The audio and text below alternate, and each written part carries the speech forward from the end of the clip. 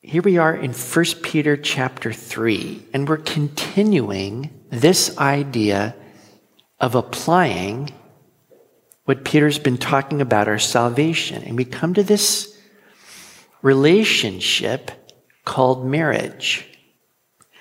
And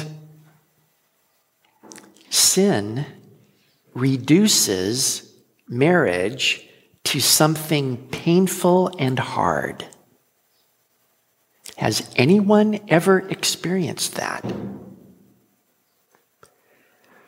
Sin reduces marriage to something painful and hard. You have two unequal parties entering into a lifelong contract. And one of those parties is the boss and is going to use strength to get his or her way. And the ironic thing is, you get into marriage because of love. And yet it can turn into conflict and enslavement. Now, in the beginning, God made marriage to reveal himself in the world. Because you have three people submitting to one another and loving one another. That is, you have a husband and a wife and God. You have three beings as one. Now that's who God is. Marriage was meant to be the revelation of God in the world. Now, when you submit to Jesus, he not only works to reclaim you personally, but then he works to reclaim all of your relationships. And we've looked at the relationship of a slave to his master. Now we're going to look at the relationship of husband to wife.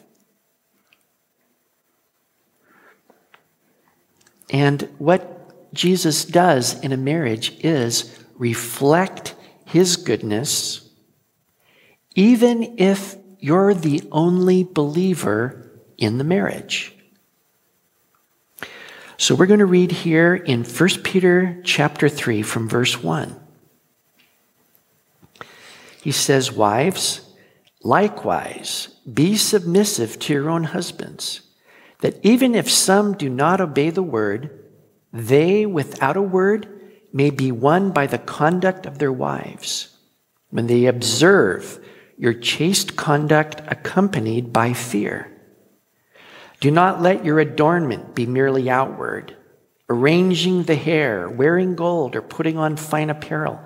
Rather, let it be the hidden person of the heart, with the incorruptible beauty of a gentle and quiet spirit, which is very precious in the sight of God. For in this manner, in former times, the holy women who trusted in God also adorned themselves, being submissive to their own husbands, as Sarah obeyed Abraham, calling him Lord, whose daughters you are if you do good and are not afraid with any terror. Husbands, likewise, dwell with them with understanding, giving honor to the wife as to the weaker vessel, and as being heirs together of the grace of life, that your prayers may not be hindered." Now, what we want to notice here is that Peter is calling everybody to submit to everybody. Did you catch that? In verse 1, Peter says, "Wives, likewise." But then in verse 7, he says, "Husbands, likewise." That means in the same way. And the question is, as the same way as what? And you have to go back to chapter 2, verse 18. "Servants, be submissive to your masters with all fear." So Peter is saying that wives should submit to their husbands as a slave does to his master. But then he's also saying husbands should submit to their wives as a slave submits to his master. All right? Submit yourself to every human institution. And the thing is that God has established a hierarchy of order. And when everything functions in its hierarchy, there's no conflict. Slaves are supposed to submit to their masters because they submit to Jesus first, the highest authority. And then they submit to their master by the will of God. So, in marriage, the wife and the husband are to submit to one another because they've submitted to Jesus first. He's the authority over everyone. Now, in our next section, Peter's going to sum it up. In verse 8, he says, "Finally, all of you be of one mind, having compassion for one another." He's saying submit to one another. But now he's showing how this works in marriage. And submission really does work in marriage. These are the kind of scriptures that make certain kind of people just crazy. All right? I taught on scriptures like this in a wedding in Germany. And it was the scriptures in Ephesians 5 about wives submit to your husbands. And I spoke those words, and you could hear the fur on every woman's neck stand straight up, and claws come out.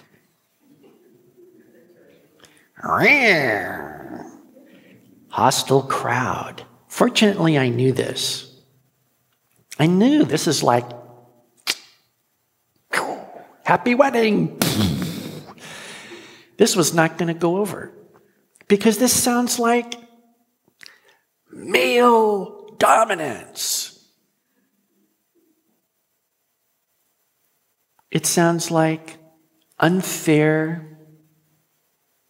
The Bible teaches that women should crawl on all fours. And it's not true. Because God, first of all, you got to read further in the Bible. Some people read stuff and their minds snap shut, and that's it.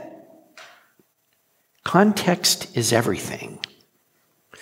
So this really works if you do it the way God says. Anybody who takes a couple of scriptures and rips them out of context and then begins beating somebody with it is already wrong. The scriptures were not made for us to beat one another up and slice and dice. Everything God says is good and healthy. All right? So, marriage is something created by God, and only God knows how it works right. And when God does marriage, it's a win-win situation. There are no losers. So, let's look at this. Wives, submit to your own husbands. And it means to submit to another's authority. And this means, just as in the case of a slave submitting to his master who's not necessarily reasonable. This master could be harsh, demanding, unsympathetic. And yet Peter says, for the sake of God, submit yourself and suffer. Now, he means submit even if your own husband is not a believer. With this caution that comes from 1 Corinthians chapter 7, is if there is no abuse going on. physical, mental, or otherwise, because this is in no way a reflection of the love of Jesus to the church. In no way. And so if there's any physical violence, any mental abuse going on, the believer is not under bondage in such a situation. That's what the Bible says. So if anybody is getting beat up under any kind of circumstances, pull them out. Does everybody understand me here? This is not some kind of justification for abusing a person. But here's what happens, and Peter saw it happen in his own day, is that a wife receives Jesus and says, wow, but her husband does not receive Jesus. And now you have a conflict in a marriage. You know, a woman might be especially open to Jesus because she's in a situation where she has no power. She's trapped in a situation. She's open to a Savior. That's fabulous. But her husband, because he's big and tough and strong and thinks religion is for women and children, says that stuff's not for me. He's big and tough. Not interested. And I have actually been in churches. I'm thinking of one church in particular where all the women and children were in front near the priest, and all the men were in the back sitting in chairs, smoking cigars, and reading the newspaper during the service. Why? Well, I'm coming to church. But that's it. I'm going to be a guy in the back smoking my big cigar. Sends a message, doesn't it? Religion is for weaklings. Well, I think you might think as a wife I got married so that I would not be alone. And yet here I am in my marriage finding myself, I am more alone than ever. But what Peter wants to say is, you are not alone. And Jesus is with you. In fact, it's part of who he is. When he says to Moses in Exodus, I am who I am, that can be translated, my presence is with you. Not the fact that God exists, but the fact that he exists and he's with you. And so there you are in your marriage, but you're not alone because he's with you. And what you're to do is to submit to Jesus right there where you are, because he has a bigger purpose for your life. Before Christ, your purpose was, I want to be happy. This is what I'm working for. And so you make your decisions based on, I want to be happy. But now that you're in Christ, you have a bigger purpose than your own personal happiness. And that is, you want to make Jesus happy. And anything that you can do that glorifies him, that's what you want to do. That's what life is about. A bigger purpose. So, yes, you do not submit to abuse. You do not submit to mental abuse. But apart from those, there's a greater purpose for your happiness, and that is Jesus wants his kingdom to extend further than you. And he's going to touch all of your relationships. He wants to win your unbelieving husband to himself. He wants his kingdom to come into every area of your life. Now,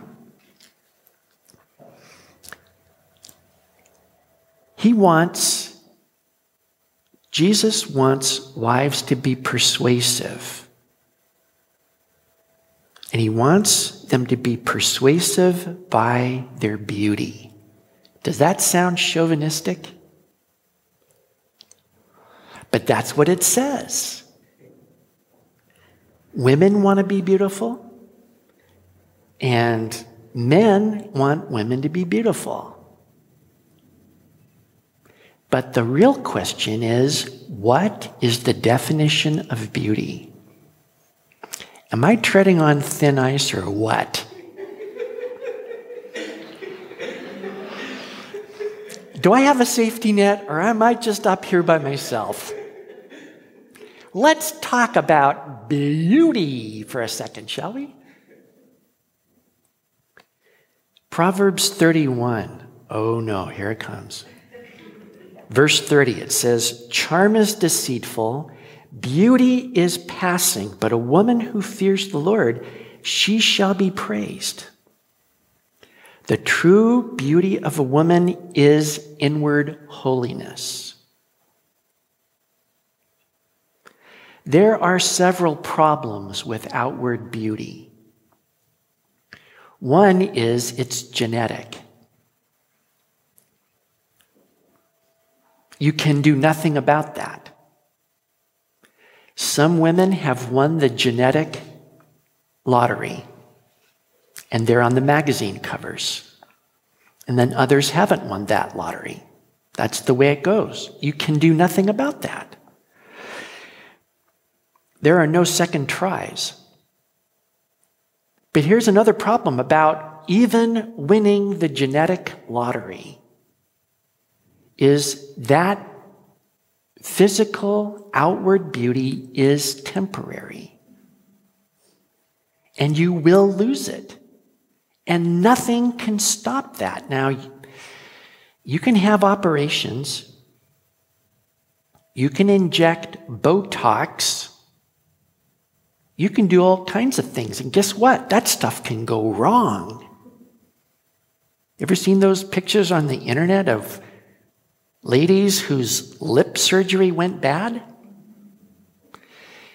Wow, there's bad stuff out there. I would say it's safer to leave it alone. But it's a losing fight. And of course, for guys, where did all of our natural beauty go? I'm living in a glass house, okay? But you know that if you're accepted for your outward beauty, what's going to happen when you lose it? You hear all the time about the high and mighty, and their wife gets a little bit wrinkly, and they just get rid of her and get another trophy wife. So he's like 78 and she's 29. What's so cool about that? Outward beauty is deceitful and passing. But here's the real beauty, says Peter. It's really beautiful and it's really desirable. And that is being chaste, reverent, a quiet and a gentle spirit. This word chaste here in verse 2 is from a Greek word that is close in meaning to holy. And it's a word that originally meant inspiring awe. Like something that is so amazing, you go, wow. And purity is fabulous. Not corrupted, not low, not dirty. Somebody who's really pure inwardly is a really attractive person. And here's this fear there in verse 2. But it's the kind of fear that is reverent. Now, when there's no reverence, There's no respect. There's no deference and that kind of respect towards a person that says, you're worth something. And nobody likes to get the message that you're not worth very much. But this kind of a person gives that message, you are worth something. Because it comes from the person. It's really different than, oh, I really think you're something. The husband may not be worthy of any respect whatsoever, but the wife gives it anyway. That's valuable and amazing. Quiet has the sense of tranquil, not agitated, tense, uptight, but peaceful. And it's amazing to be around a peaceful person whose life overflows with that peace so that you also begin to loosen up. Okay? And whoa, I'm not just wrung out like a dish rag. But it's more like refreshing. You know, Peter says here in verse 25 of chapter 2 that you were like sheep going astray, but have now returned to the shepherd and overseer of your souls. You know, when you're lost like a sheep, that's pretty upsetting, isn't it? How am I going to find my way back? Where did everybody go? Where am I going to spend the night? Are there any wolves around? So imagine you find the shepherd. He finds you. He puts you on his shoulders, brings you back, and you go, oh, it's over. It's over. I'll never do that again. Oh, man, I love my shepherd. He is so cool. See, peace. And what does your shepherd do? He leads you beside still waters because he knows you need peace. And this fourth word, gentle, it means humble. It means not worried about myself. And again, it's this thing of, I'm not uptight wondering what's going to happen to me. I know I'm squared away. So I'm okay with that. I can think about somebody else. I can think about you. Now, all of these words actually describe the Lord Jesus. It's really his personality. He is pure. He has that awesome respect of the Lord. He himself is our peace. He is gentle and humble in heart. Now, in verse 4, Peter talks about, let it be the hidden person of the heart. But he doesn't mean for that hidden heart to stay hidden. He means wear all that gentleness and quietness on the outside. Let it be apparent. Let it be visible. Now, there's nothing the matter with arranging your hair, wearing gold, putting on fine apparel. Nothing the matter with that. But that's all secondary to who you really are as a person. Which means, what if you don't have the jewelry and the nice hairdo and all that stuff? Are you that same person? Do you need mascara to really be your best? You can comb your hair. It's okay. But I mean, are you that same person? This is a real challenge, because pastors can be very dynamic in the pulpit and we have all the answers, but what am I like driving my car? And my wife knows the awful truth. I have to work at loosening up. Let it go. So what if 10 cars just ran the red light? I'm still working at a gentle and quiet spirit. It's good for guys too. But the point is, you have this on the inside because you're seeking your relationship with Jesus. Peter says, wear it on the outside. And let that be your beauty. Because when you think about it, it is desirable. Would you like to live with a person who's quiet, gentle, doesn't think about themselves, gives respect? Wouldn't you like to live with a person like that? Wouldn't that make life fun? Jesus wants the unbelieving husband to see what God really looks like, up close, so he can see for himself. Oh, this isn't a cult. This is like really good. And the point is to win the husband.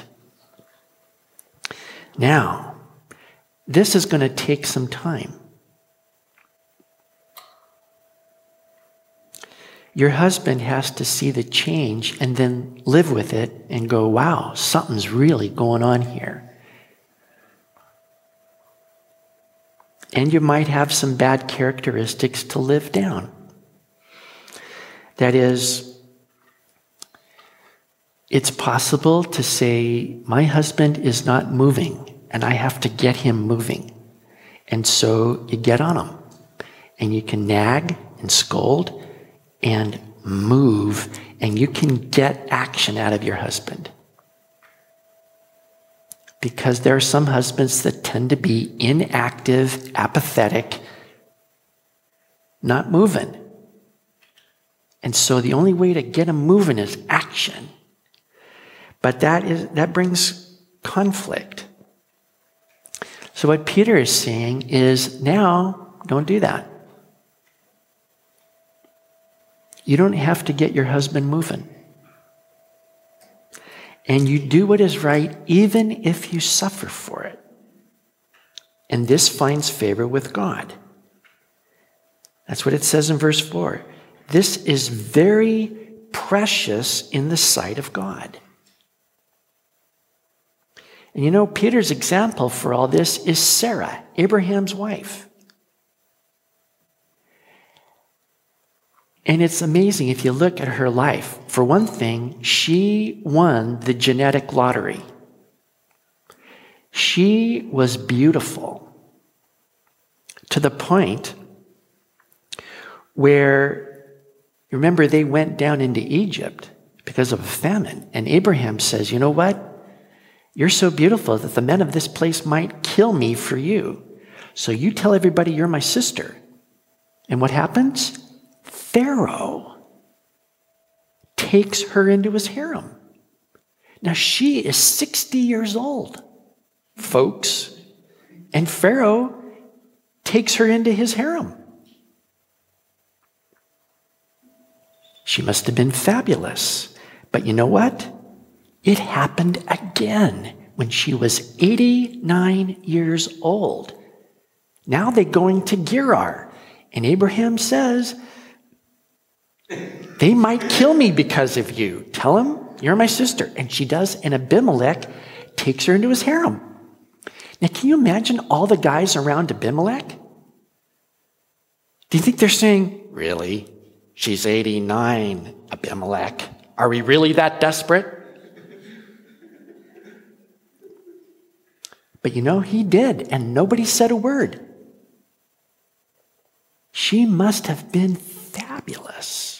Gorgeous on the outside. Do you get that? But she obeyed her husband when he was acting out of fear. He was scared of dying. And so he says, you tell them you're my sister so they won't kill me. And he put her in danger twice. Can you imagine? So her husband sets her up in this situation, and it happens both times. Pharaoh takes her into his harem. What does she say to him? What does she say to Abraham? See ya. I'm a married woman. Here I go. These are not Abraham's finest moments. He endangered his own wife, and she went along with it. All right? Nobody is supposed to act like Abraham. This is not, something for you to imitate. Holy men, put your wives in danger. Abraham did. No. But you know what? She obeyed Abraham as unto God. This is just what she did. And you know what? God blocked for her both times. Both times. God closed all the wombs in Pharaoh's household, and he knew that something was wrong. And with Abimelech, king of Gerar, God comes to him in a dream and says, you know what? You're a dead man. You've taken another man's wife. And he goes, will you kill an entire nation? I mean, I didn't do anything. I didn't touch her. And God says, you're right, because I kept you from touching her. And now restore her, or you're a dead man. Now, God blocked for Sarah. And this is what Peter is saying. She obeyed her husband. She submitted to him, but she was submitted to God. And God took care of her when her husband didn't. So, Sarah had to have her own relationship with God. She was not a spiritual potato who says, well, he's the guy with the promises and all. So I just kind of go wherever he goes. She had to believe God for herself and have her own relationship. And this brings up the problem of why wives don't submit to their husbands, because they're afraid. If I trust my husband who is out for himself, what is he going to do with me? Am I going to get my needs met? Am I going to be in financial danger? I'm at risk. Somehow I'm going to lose. So here we have a potential situation where the husband is thinking about himself, and out of self-preservation, a wife has to think about herself. And so there's conflict. How do we spend the money? Where do we spend our time? What are our activities?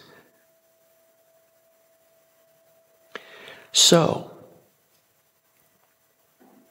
at a certain point, Jesus says, you're done fighting. Everybody should be done fighting. When you believe in Jesus, your old life died with him on the cross. You are raised from the dead with Jesus. Your life does not depend on your husband or your wife. And like Sarah, you trust in God to block for you and to protect you and to take care of you just like Sarah did. You are like Sarah, a holy woman, a saint. Now, husbands are supposed to submit to their wives too. Defer to their wives. Seek their good first. And this is in total agreement with the Apostle Paul, where he says in Ephesians 5, husbands, love your wives, just as Christ also loved the church and gave himself for her, that he might sanctify and cleanse her with the washing of water by the word, that he might present her to himself, a glorious church, not having spot or wrinkle or any such thing, but that she should be holy and without blemish. So husbands ought to love their own wives as their own bodies. He who loves his wife loves himself. For no one ever hated his own flesh, but nourishes it and cherishes it, just as the Lord does the church. For we are members of his body, of his flesh, and of his bones. For this reason, a man shall leave his father and mother and be joined to his wife, and the two shall become one flesh. This is a great mystery. But I speak concerning Christ and the church. Nevertheless, let each one of you in particular so love his own wife as himself. And let the wife see that she respects her husband. So Peter here says, dwell with them with understanding. And it's an understanding learned from experience. To think about your wife, to observe your wife. What does she like? What does she not like? Do you know? Do you know her favorite fragrance? Or how she likes the kitchen to look? Or where the big serving spoons go? How does she like things? And it's the kind of knowledge that comes from experience. So this is sort of the thing you study for the rest of your life, because you're going to learn new things all the time. When you study your wife, you will find the subject grows on you. You'll find out all sorts of stuff you never knew. So you got to keep looking. Got to keep learning. And the idea is make her happy. Isn't that a revolutionary thought? Make her happy. That is your job. That is why you are studying your wife.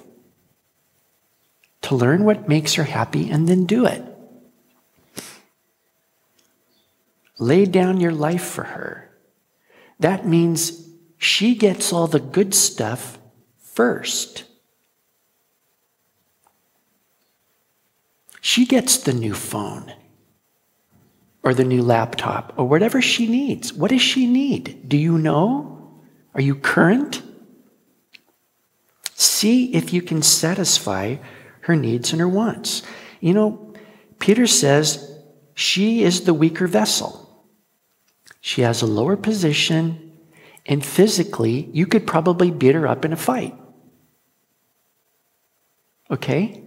Yes, women seem to have a very high threshold of pain.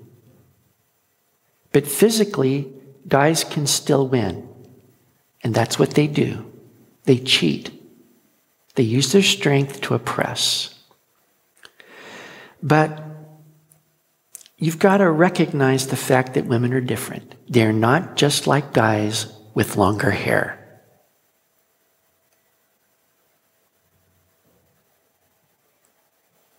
They're different. And you cannot be impatient with your wife because she does not stick with you. Come on, move it along, let's go. You know, you have two different speeds when you get married.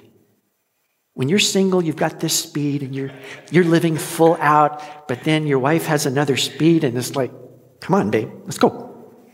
And you find you can't do that anymore. What you have to do now is find out what is our speed together.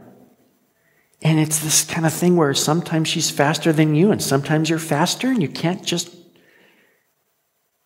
drag someone around by the leash. Come on, keep up. You got to figure out what is our speed together. And you know that God knows what is your new speed? So it's okay. It means we can loosen up and be us. And she has the same standing as you in the kingdom of heaven, guys. Did you know that? You are heirs together of the grace of life. There are no secondary positions. So we're equal members of the kingdom of God. And she might know God better than you do. So sometimes you need to listen up because she can teach you all sorts of good things. Give her that honor and respect and love her. If she really knew that you would lay your life down for her, do you think she'd have a problem submitting to you? Oh, it's okay, I can submit. He's not going to tie me to the bumper and then race off at 60 miles an hour. He's going to take care of me. I can submit. This is going to be okay. And guys, you notice this last bit here. That your prayers may not be hindered. If you don't treat your wife right, God is not going to answer your prayers. That's what it says.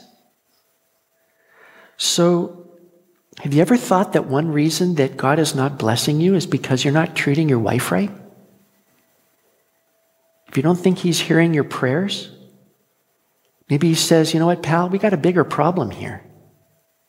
Is you're not noticing your wife and laying down your life for her. So as far as we're concerned, I'm not listening.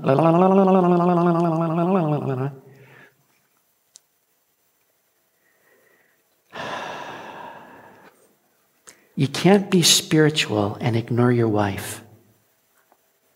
That is not going to fly in this universe or any other universe. So that means that your wife is not a low priority. Your wife, gentlemen, is your second highest priority. Just under God.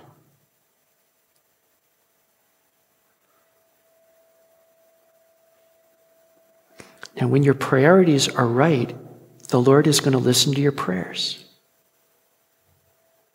And it's really an exposition of Matthew 6:33. Seek first the kingdom of God and his righteousness, and all these things will be added to you.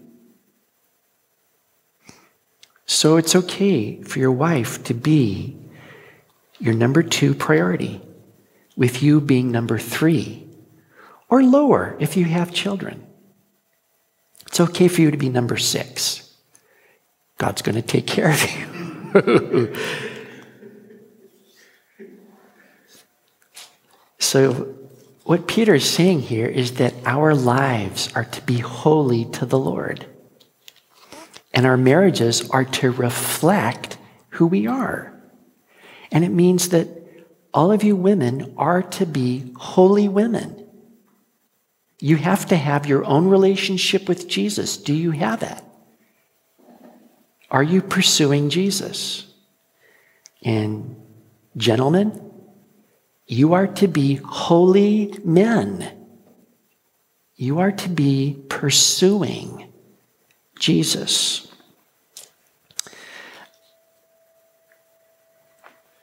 When we hear things like this on a given Sunday morning, these are the things we need to implement right away and do it.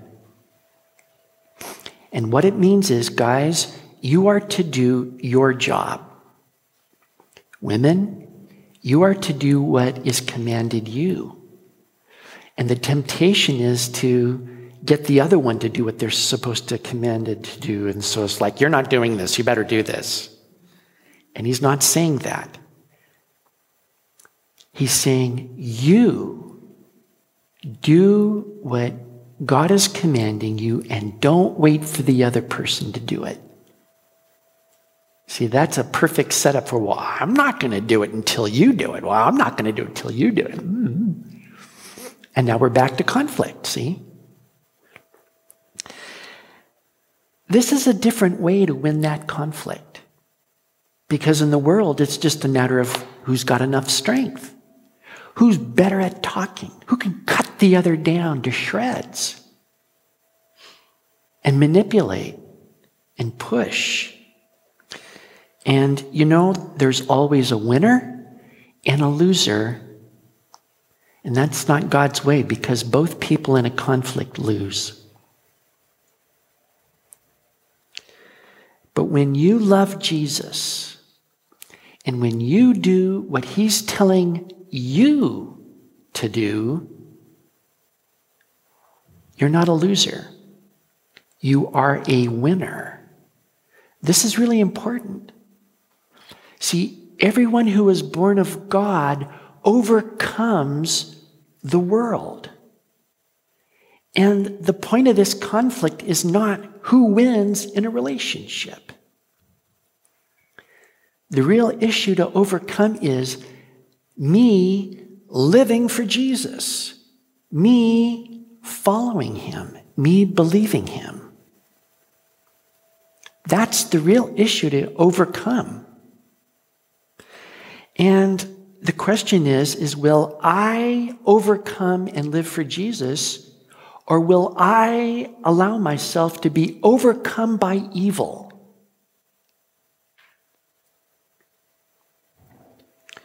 Will I love and forgive and show mercy? Or am I going to fight for dominance and be bitter?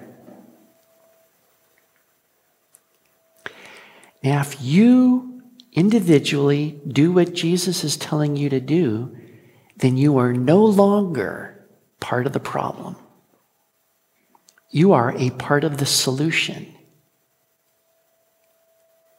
And this is great because God has his path and he wants to get certain things done. But if I'm pushing and fighting for myself, here's God trying to get around me somehow, but I'm in his way. And before he takes care of anybody else, he's going to have to take care of me. So what we want to do is say, you know what? I'm going to do what you're telling me right now. I'm going to get out of the way. You do your thing.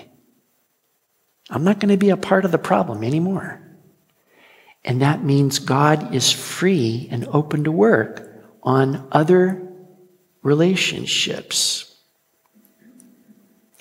So, does everybody get what I'm saying here? If we deal with my own stubbornness, I don't want to give up. I want what I want. If I just deal with that, God can do his thing. Now, you single people have to push into your relationship with Jesus just like every married person. In fact, it's easier for you. You say, well, I don't like being alone. Well, you're not alone. He's right there. Did you notice that? Don't be ignoring him. Because, you've got to have a relationship with Jesus so that when you get married, you bring Jesus into your marriage. Because it's so easy for a single person to say, you know what? I want a relationship. Like a relationship is going to solve all the problems. But you can be just as alone in a marriage as you were when you were single. That other person can be a bazillion miles away from you, and you think, what did I do? And here's what you did. You expect that relationship to solve all your problems. It can't. So you know what? If you want a marriage in the future, seek Jesus now. You don't have a minute to waste because you want to bring him into your marriage when you get married. Does everybody understand me on that? The real issue is you need a relationship with Jesus. And there is no substitute for that. And the Lord wants us to persevere in these things and not get discouraged. Don't be afraid. Have the Lord in you. And then bring him into your marriage. Bring him into all your relationships. Let's pray.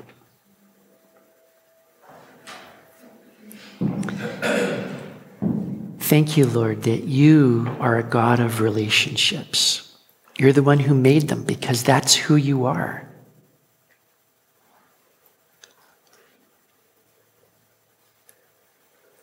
You have always loved the Son.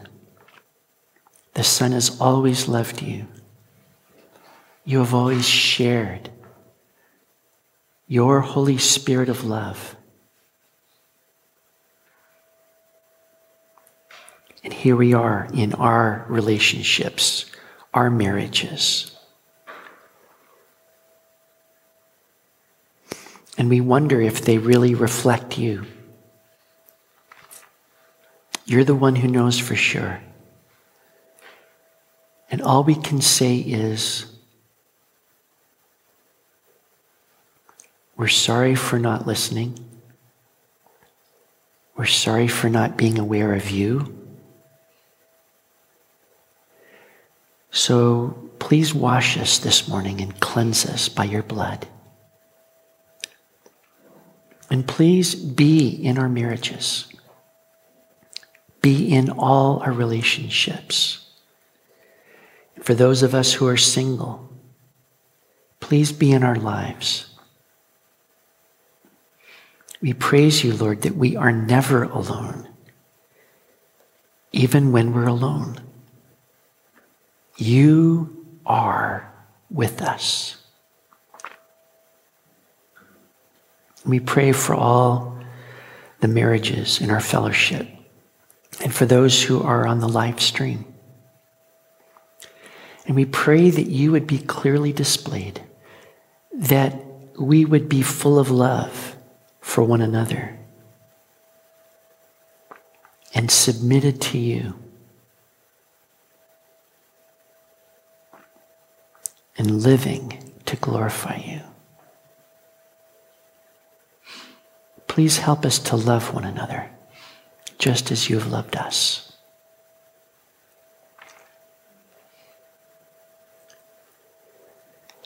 We commit ourselves into your hand and we thank you, Lord, in Jesus' name.